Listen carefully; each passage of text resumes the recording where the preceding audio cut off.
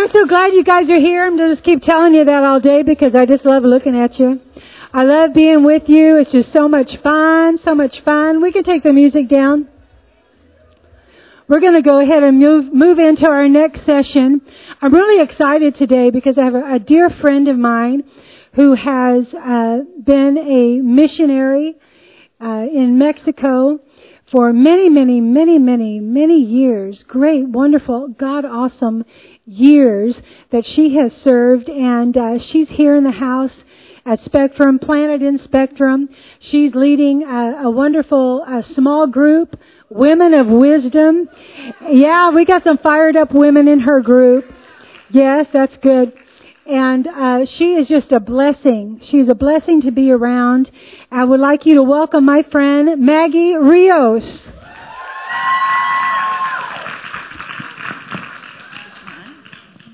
Hello. Am I on? Yeah. All right, good. First of all, I'll tell you what I am not.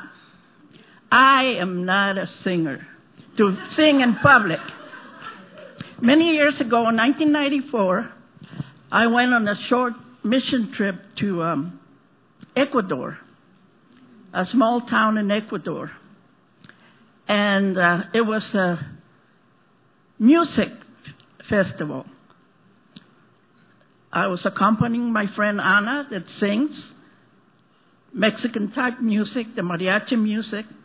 She plays the guitar. So they assumed that I was a singer. So they put me on the program.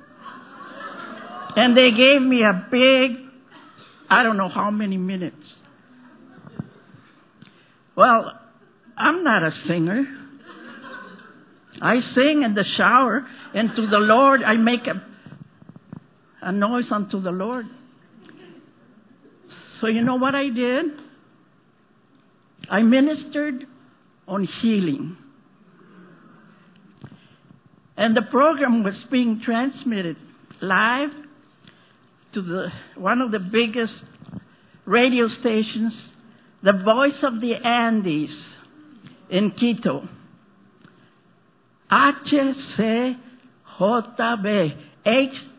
HCJB, the Voice of the Andes. I got criticized because it was a traditional denomination. But you know what? People got healed. Because after I spoke on healing, I had the prayer of faith for healing. And I was at a tall platform, and it was at a park. So I didn't have a chance to go lay hands on the people. So it was a general prayer, like Brother T.L. Osborne used to do. And people told me later on that they have gotten healed. So we have to be who we are and nothing else. Talking about that, I went to look for something to wear today. And I found this. This was the first thing I saw a couple of weeks ago. And it says the brand Fig and Flower. And in the back it says, be yourself. Everybody else is taken. I didn't...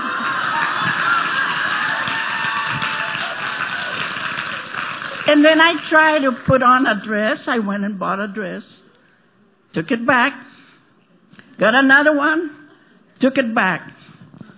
I said, I'm going back to that place. Hopefully they still have this. And they had it. So this is me. I'm being myself.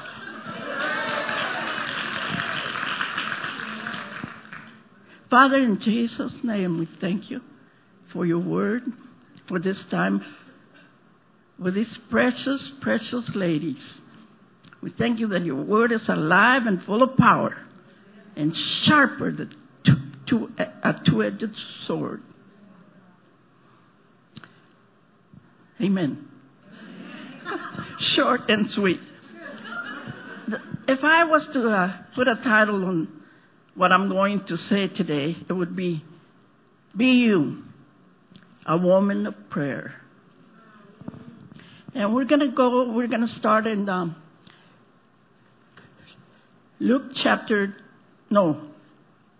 Mark chapter 11. And it's not 11:22 and so on. It's another passage in Mark 11. Can you tell I'm nervous? I'm not. I'm bold. As a lion. Anyway, in Luke 11, we see Mark 11. The Lord rode on a donkey into town, and people threw branches, and they said, "Blessed is he who comes in the name of the Lord." And things were happening. Things are happening there in Mark 11. And he went to the temple, and he started to look around. Verse 11 mentions that. I'm not going to read it. I'll read a portion, but not quite there yet. And he started looking around in the temple. That was his custom. He would go to the temple. And he was checking out things in the temple. And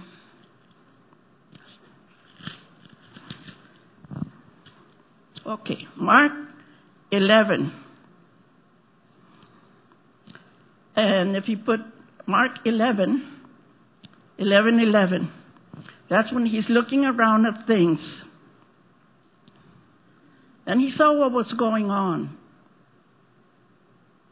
And they were merchandising in the temple. They were selling doves for the sacrifices. They had a mafia type thing going on in there. Making money. Some people were making a lot of money. And it says that night came. It was late in the day. So they went back to Bethany. And we're going to pick up on verse 15. On his way to the temple the following day, he went by a fig tree, and he was hungry. And he spoke to the fig tree, and it dried up from the roots because it wasn't producing fruit. But on verse 15, where we're going to pick up to read. So they came to Jerusalem. Then Jesus went into the temple and began to drive out those who bought and sold in the temple, and overturned the tables of the money changers and the seats of those that sold doves. And he would not allow anyone to carry wares through the temple. Then he taught, saying to them, "Is it not written, 'My house shall be called a house of prayer for all nations,' but you have made it a den of thieves?" And the scribes and chief priests heard it and sought how they might destroy him. Get rid of him. They had a thing going there. It wasn't convenient for them to change. Sometimes change is needed. Sometimes we don't like change. I don't like change that much. But they needed to change.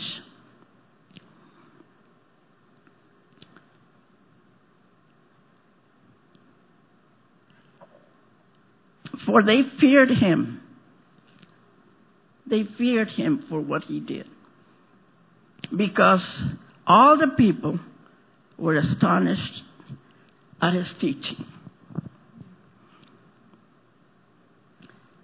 First, he went to look around. He had been to the temple many times, but he only did what his father told him. When the time came, he went and turned the tables. He went and did what he had to do. Then he told them, this house, the purpose of this house is to be a house of prayer. Yet, with your merchandising and what you're doing in here, making your money and gathering money and doing what you have been doing, you have made it a den of thieves. Then we find out that we are the temple of the Holy Ghost. In 1 Corinthians 3:16 and in 1 Corinthians 6:19, it mentions that we are the temple of the Holy Ghost. So we are to be a house of prayer. But you know what? Thieves try to come in and steal and rob us of the purpose that God has for us. A lot of things can come. Is this on? No. A lot of things can come against us to keep us from praying. But everybody, no matter how busy, we have time to pray because we can be in an attitude of prayer. I heard this lady the other day in one of the programs with Sid Roth. She was there and she said that she had 4 kids, small, and she says, when do I have time to pray? When do I have time for the Word? Does that sound familiar to anybody here? And she said, God started ministering to her, speaking to her, and said, you find the time when you're chopping up vegetables. You find the time when you're doing laundry. And you can be in an attitude of prayer. And just be in my presence in an attitude of prayer. Be in my presence in an attitude of prayer. And she said one day she was in the kitchen preparing a meal, preparing dinner. And she was chopping up vegetables and going to the oven and this and that. And all of a sudden, the joy of the Lord hit her. And she started singing and chopping vegetables, going to the oven, going to the sink to wash the knife or whatever. And she started rejoicing in the Lord. And she said she was not aware that one of her boys was there watching her. And he came from behind whatever and said, Mommy, I want that. And he was at an age when they become spiritually aware. She was able to lead him to the Lord. Isn't that beautiful? But like I said, there can be hindrances of prayer. One of them, and that's also here in Mark 11. After the scriptures on faith, had faith in God. For surely I say to you, whoever says to this mountain, be removed and be cast into the sea, and does not doubt in his heart, but believes that those things he says will be done, he will have whatever he says. Therefore I say to you, whatever things you ask, when you pray, believe that you receive them, and you will have them. And whenever you stand praying, if you have anything against anyone, forgive him, that your Father in heaven may also forgive you your trespasses. But if you do not forgive, neither will your Father in heaven forgive you your trespasses. So, one of the biggest hindrances to our prayer is unforgiveness. And you know, God has provided for us everything that pertains unto life and godliness in the Word. One time, the Pharisees came to Jesus and put a question to him. Hey, Jesus, is it lawful to pay taxes to Caesar? He said, show me a coin. And they showed him the coin. And he said, give unto Caesar that which is Caesar's, but unto God that which is God. There was CNN. Then another interviewer comes, the Sadducees. And the Sadducees don't believe in the resurrection. And I've heard this before.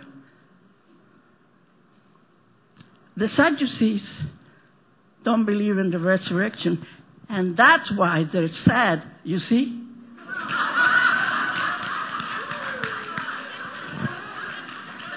And they asked him, hey, if this man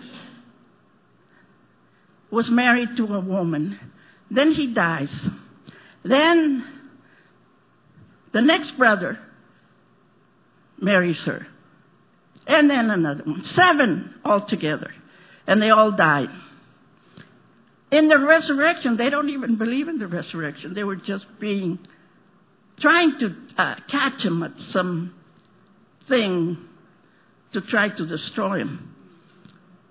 In the resurrection, whose wife will she be? And he said, you do err, not knowing the Scripture or the power of God. Scripture, the Word. Power of God, the Holy Ghost.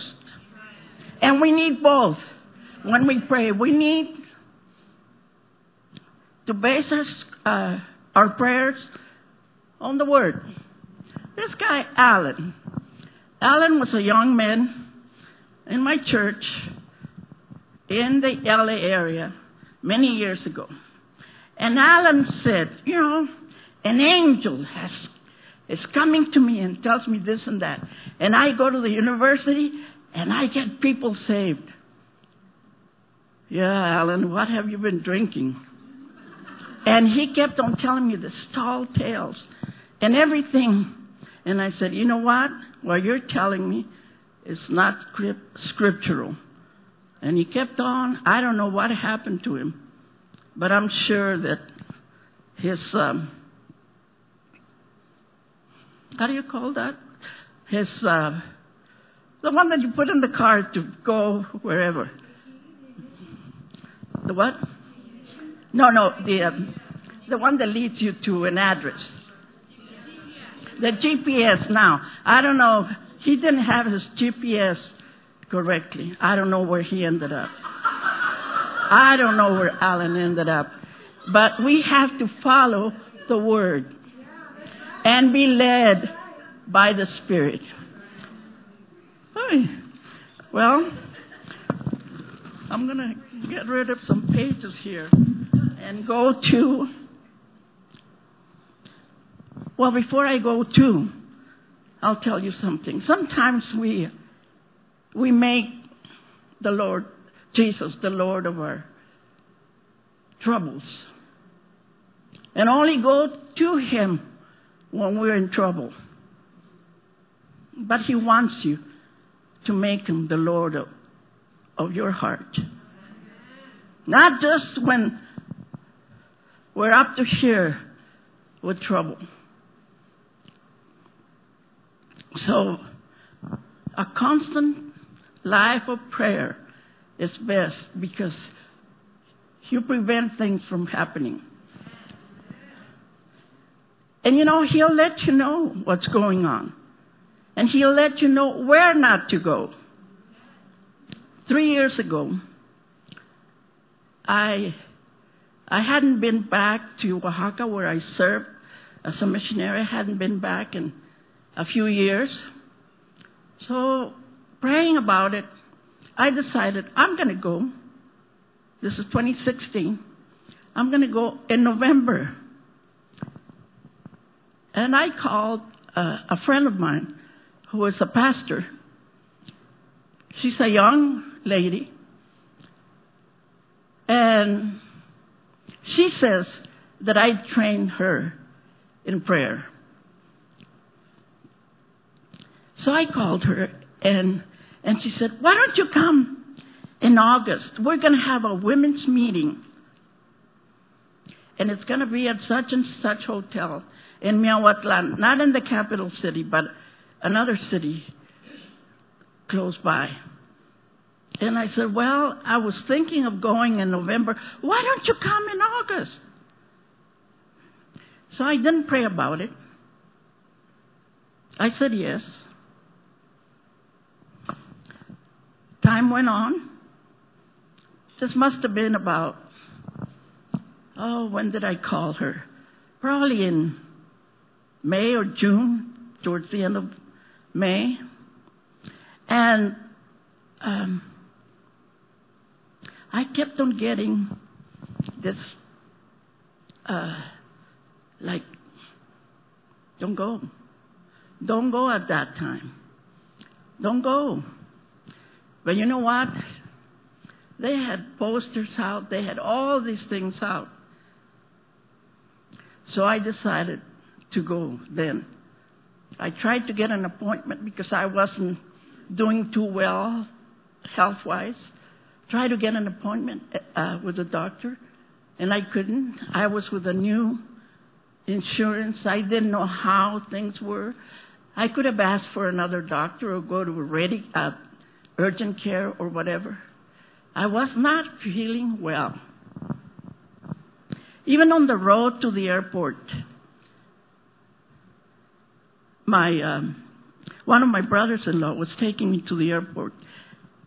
I was going to take the midnight flight at the Tijuana airport. And this big piece of furniture, I think it was an office desk, came in front of us. And Javier hit it with his van. It didn't stop us. And I thought again, maybe I should just go back. Tell him to turn around and I'll go back. I'll call Gloria in the morning. I kept going. And that's why, because of that, I have a little friend here that when I run out of breath, I can plug to the oxygen machine. When I was there, I had a respiratory failure. I had plenty of warning. Something was going on already. But it would have been here. It would have been taken care of on time. Instead, I waited over there for a month to be able to take the flight home because the doctor down there wouldn't allow me. He said it was not convenient for me to fly. The minute I got back to San Diego, I went to the hospital, and a dear friend of mine went with me, Teddy. She was with me the whole time. They gave me a grim prognosis that a person with such a disease has 1 to 5 years. It's been 3 years. I ain't going anywhere. With long life, He will satisfy me and show me His salvation. That's my prognosis. That's my confession. And that's where my faith is. Maybe 10, 15. I don't want to. A lot of people say they want to live to 120. Have you seen a person that is 100 years old? I've seen them. Mucho wrinkles. I don't want to get rude. So 85, 90, yes. Beyond that, no. If you're believing for 120, go ahead, honey. Believe for 120. I'm believing for a long life, maybe 90. But that stops right there. Anyway, well, I'm going to Philippians 1.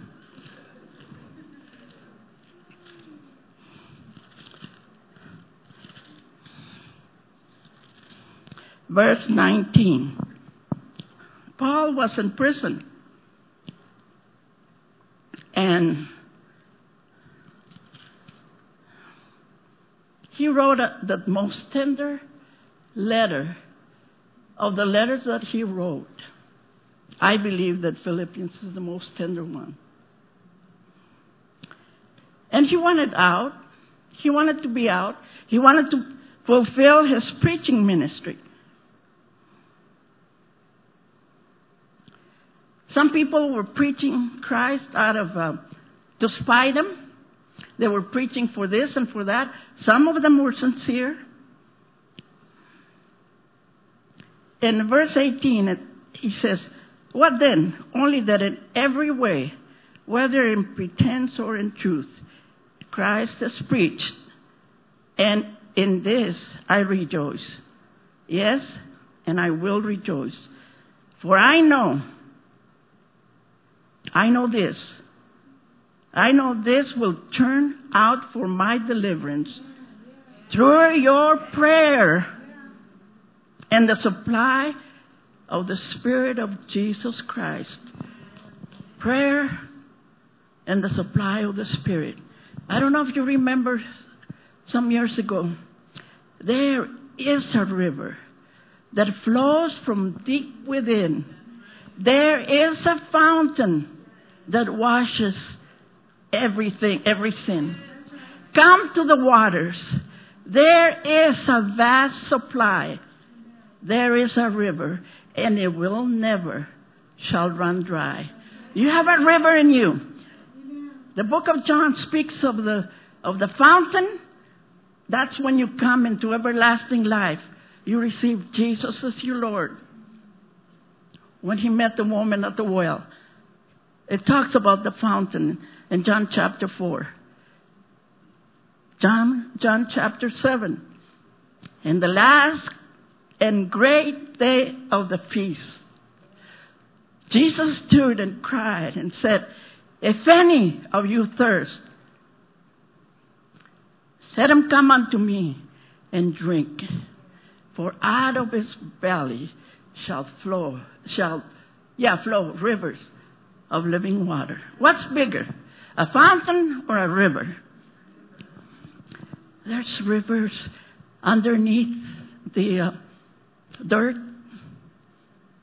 Mighty rivers. They're right there. All we have to do is dig in and pray and believe God. Paul was in prison, and he probably remembered, hey, Peter got out. Peter and John got out. In Acts 3:4, in Acts chapter 4. Then in Acts chapter 12, Peter got out again. An angel came to the prison. Now, ladies, do you have relatives in prison? Anybody? Prayer. I have a grandnephew in prison. And he wasn't taken in for preaching the gospel like Paul was. Drugs affected his brain, and he did something that was a no-no. But you know what? Even when they're not innocent, with your prayers and the supply of the Spirit, they will be set free. Do you have people that are ill and they have terminal illnesses like they said that I have? through your prayer and the supply of the Spirit, God will bring them out of the bed of languishing, like it says in Jeremiah. Prayer. I don't have time. Well, just one last thing. One time I was in a service, and the lady that had been ministering, it was at our camp meeting, annual camp meeting, and Pastor Kimberly's dad had been one of the speakers. This is 1983. He was one of the speakers. And camp meeting came to an end. And Billy Brim had been ministering. She was promoting a meeting that she was going to have at the Los Angeles Convention Center. The Art of Intercession. I was just able to go. Anyway, my pastor took over because Billy Brim fell under the power. And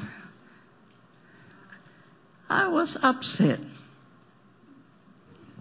because there was a lady there that had been the prayer coordinator at my church. And now I'm the prayer coordinator. And I said, what is she doing here? And then all of a sudden my pastor says, calls her, I won't call her name, calls her and says, now say, Mary, why don't you pray for this lady here?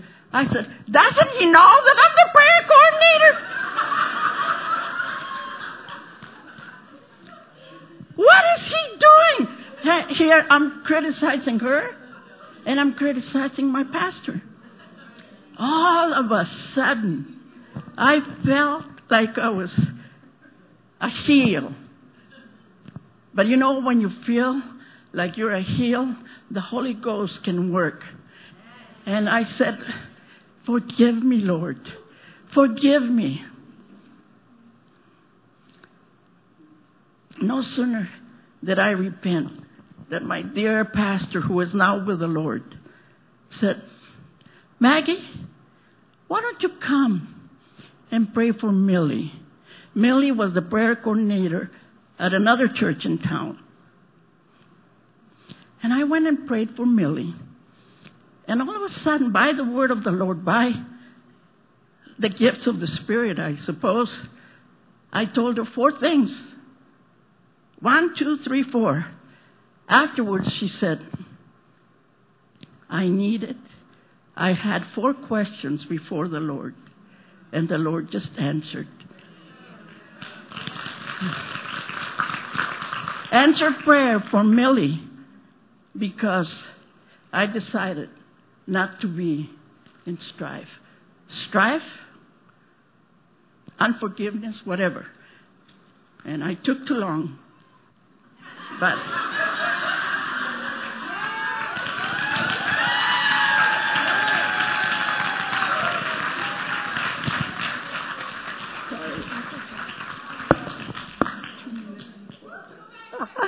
Amen. Praise God. You know, the beautiful thing about God is that He's not a respecter of person for anybody. If you want to pray, if you want to tap in, you want to listen, you want to hear, He's going to speak to you. He's going to lead and guide you. It's not out of the ordinary. It's not a strange thing that God would speak to someone and use them to share. That's what He wants to do with all of us. Thank you so much for sharing your heart today, for sharing, being you, a woman of prayer. That's so good. Prayer is just dialogue with God, right? When we keep that dialogue open, then He's able to alert us of things to come. He said He'll show us and tell us things to come.